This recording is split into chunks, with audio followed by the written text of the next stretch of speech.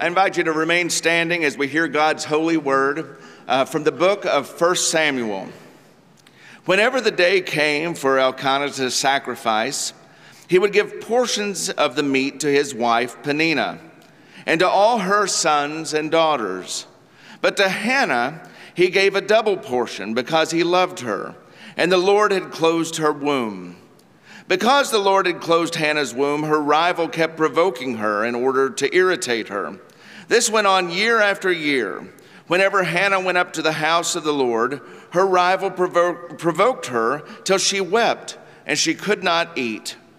Her husband, Elkanah, said to her, "Hannah, why are you weeping? Why don't you eat? Why are you downhearted? Do I mean more to you than 10 sons?" Once they had finished eating and drinking in Shiloh, Hannah stood up. Now Eli, the priest, was sitting on his chair by the doorpost of the Lord's house. In her deep anguish, Hannah prayed to the Lord, weeping bitterly. She made a vow, saying, "Lord Almighty, if you will only look on your servant's misery and remember me, and not forget your servant, but give her a son, I will give him back to the Lord for all the days of his life, and no razor will ever be used on his head." As she kept praying to the Lord, Eli observed her mouth. Hannah was praying with her heart, and her lips were moving, but her voice was not heard. Eli thought she was drunk and said to her, "How long are you going to stay drunk? Put away your wine." "Not so, my lord," Hannah replied. "I am a woman who is deeply troubled. I have not been drinking wine or beer. I was pouring my soul out to the Lord. Do not take your servant for a wicked woman. I have been praying here out of my great anguish and grief." Eli answered, "Go in peace, and may God of Israel grant you what you have asked him." She said, "May your servant find favor in your eyes." And then she went her way and ate something, and her face was no longer downcast. Early the next morning they arose and worshiped before the Lord and went back to their home in Ramah. Elkanah made love to his wife Hannah, and the Lord remembered her. So in the course of time, Hannah became pregnant and gave birth to a son.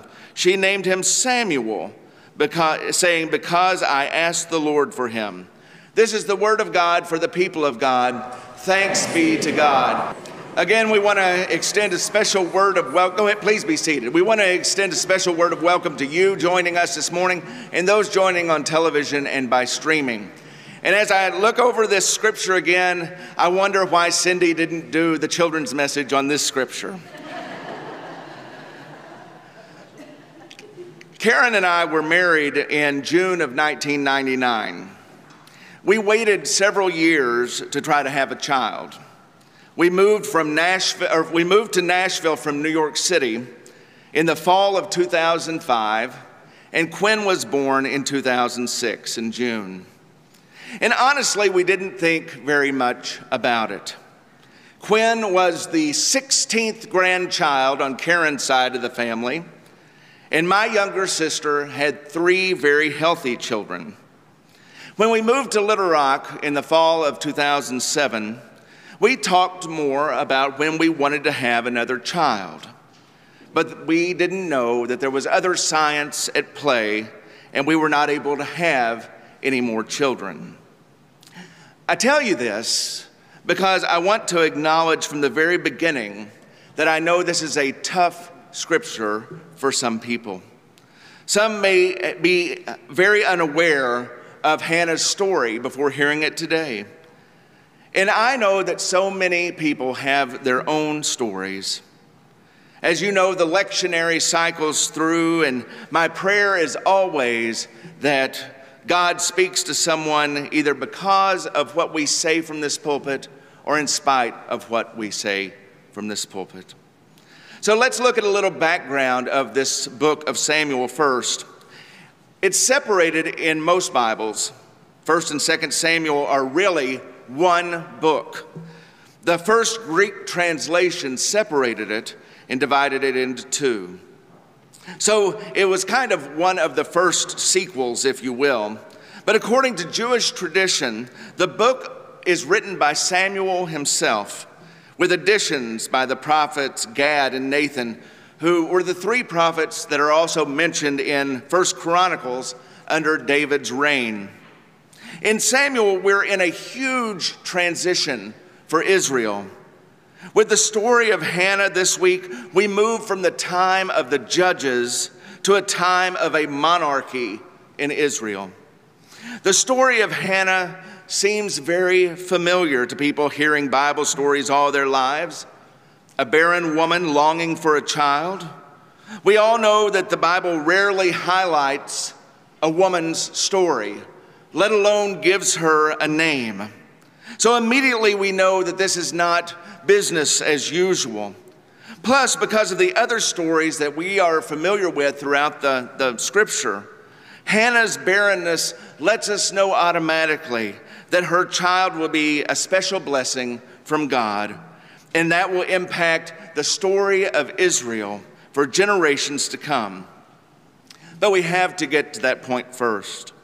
Of course, anyone who has ever had to deal with the pain of infertility knows that all words are insufficient. Some women have experienced the miracle that Hannah and Sarah and Elizabeth have all experienced. Children after long barrenness, but not all women. And there's a place in this story for the lament of that. Unlike hurts that are at least manageable, this type of hurt affects one's entire life, leaving a heart wounded and sometimes a spirit broken. As if barrenness were not enough, Hannah withstood the affliction of being misunderstood. Hannah's husband just didn't get it. Speaking as a husband, that can be a common theme throughout marriage. And while Elkanah may have been a nice guy who truly loved his wife, or in this case his wives, he simply wasn't paying enough attention to the reality of Hannah's life. His love couldn't remove either her shame of not being able to have children or her vulnerability. His obliviousness is clear when he asks, "And am I not more to you than 10 sons?" This statement says so much more about him than it does about Hannah. I think that she would have been more assured if he had said, "Hannah, you are worth more than 10 sons to me." And the other wife, Peninnah, thinking herself better than Hannah, her attitude and repeated boasts about her fertility left Hannah shattered beyond words. And adding insult to injury, in this story you have Eli, the priest, accusing her of being drunk when she's really pouring out her heart to God. Despite her pain, Hannah would not like to be like the barren women before her. She would not be like Sarah, who insisted that Abraham evict Hagar so Ishmael would have no part of Isaac's inheritance. She would not be like Rachel, whose competition with her sister Leah to bear children for Jacob did not end until Rachel's self-fulfilling prophecy came true and she died giving birth to Benjamin. Hannah chose another path. She chose to take her concerns to God in a very different way. And although Hannah did not share the details of her situation, Eli eventually understood that hers was a heartfelt cry. Assured by Eli that God heard and would answer Hannah's prayer, she went home. She went home confident that God's answer would show up. God's answer came when she gave birth to Samuel, Israel's last judge, the prophet who anointed Saul, the prophet who anointed David, Israel's first 2 kings. Now, I'm deeply aware that there are people who have prayed, who have spent an enormous amount of money on in vitro fertilization and other methods in an effort to have a child of their own and still not had one. I want to recognize the grief that overshadows the promise of a child from God. Again, there is room for lament in this story. And I want to honor that grief and not skip automatically to the good part of the story. We don't get to do that in real life, and we shouldn't do that in the scriptures either. In response to Hannah's prayer, Eli responds with a word of assurance. Go in peace. The God of Israel grant the petition that you have made to him. Elkanah's words are insufficient. Eli's first words are ignorant. And this blessing, though, does what earlier words could not do. It assures Hannah of God's faithfulness.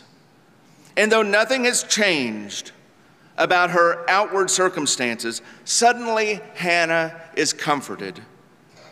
Hannah, who could not in her sadness eat a double portion earlier that her husband gave her, now goes home and eats and drinks, sad no longer. The story of Hannah then brings us full circle and points us forward.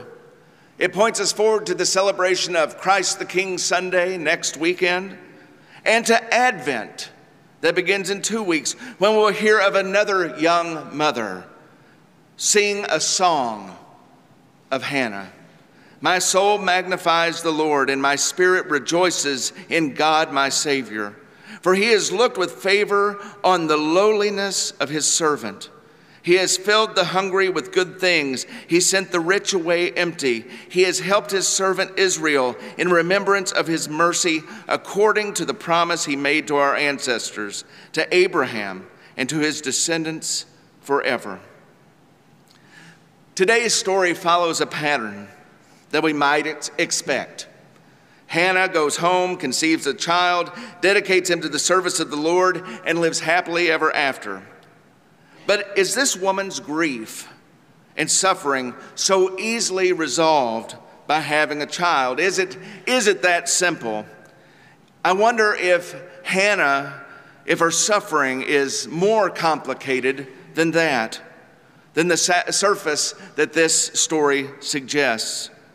She's kind of interwoven into a system that seems at every turn to be working against her desire for a better life, a more abundant life.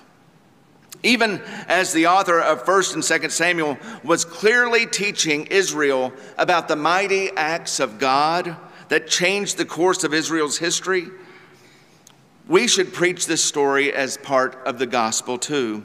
Hannah is a type of Mary. She's a channel of grace to the world, from whose womb would come a man who would change Israel similarly as Jesus changed the world. Isn't it amazing how huge biblical stories begin with some very small way? The creation of the universe, it said, begins with the simple sound of God's voice. In complete contrast to other ancient stories that speak of combat among titanic gods.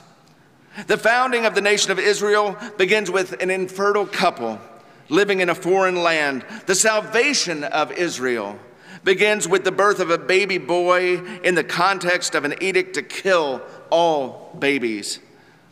And that particular baby is saved from death by 5 women, one who is Pharaoh's daughter. And of course, most famously, the birth of Jesus occurs to an unmarried and powerless couple, unknown and unregarded through the Roman Empire.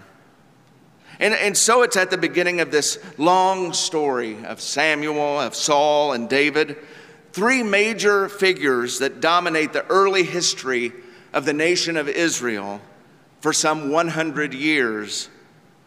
But I want to go back to Eli for a second. As Hannah prayed for her son, the sitting Eli was watching her mouth move as she prayed with passion. But due to a somewhat disconnection with reality, he quickly assumed that she must be drunk. So it makes me question, what kind of worshipers was Eli dealing with at the temple of Shiloh? But Hannah immediately responds to Eli's accusations of drunkenness by saying, "No, my Lord, I am a woman deeply troubled." One might have imagined that Eli would be on the lookout for troubled people. Hannah goes on to say, "I have drunk neither wine nor anything alcoholic. I have been pouring out my life to God. Do not think of your servant as an evil woman, for I've been speaking out of great anxiety and anguish all of this time." Hannah has freely opened up the truth to Eli, but all the priest can respond with is, "Shalom. May the God of Israel grant the petition you have made." Very simple and yet very difficult. So thoughts as we go forward with this story. How do we handle hopelessness? Can we rest in the tension without assuming like Eli did, or brushing it off like Elkanah did, or holding ourselves above like Peninnah did? Simple dismissing someone else's suffering without getting to know them, or we try to fix it. It's really not helpful. Simply telling the addict to stop, or the depressed or grief-stricken person just to be happy, not helpful. What it would mean is to enter into prayer with and for that person. How often do we let other people influence the way we pray? Prayer at home, when we say grace over our food, maybe not prayer out in the world when we sit down for a meal. Instead of being a witness to thankfulness and belief, we fear maybe what others see. Ask someone to offer the prayer before a meal and all of a sudden the room gets quiet. Maybe you experience this at Thanksgiving. The room gets quiet, people who are laughing and talking are shot looks that could kill. And then out of the blue, normal everyday people start trying to speak in Elizabethan English. I don't know how many of you saw the movie Meet the Parents. When Ben Stiller's character prays this, he's not a prayer, but he prays at the meal. "Oh, dear God, thank you. You are such a good God to us, a kind and gentle and accommodating God. And we thank you, oh, sweet, sweet Lord of hosts, for the smorgasbord that you have so aptly laid at our table this day, and each day by day by day by day. Oh, dear Lord, three things we pray: to love thee more dearly, to see thee more clearly, to follow thee more nearly, day by day, day. Amen." We make prayer out of something, we make it something that's awkward. We make it something that's forced. We make it something that is kind of somber and lifeless. But not Hannah. Hannah is praying for a child. She's praying from the very depths of her longing. Standing there only steps away from the Ark of the Covenant was no time for these and thous and thuses. It was no time for a stilted awkwardness or fake formality. She was pouring out her very soul. She was pouring out her heart. She was communicating to a God that she knew and to a God that she loved. And she was bearing a heavy burden, and she was unloading this burden on the Lord.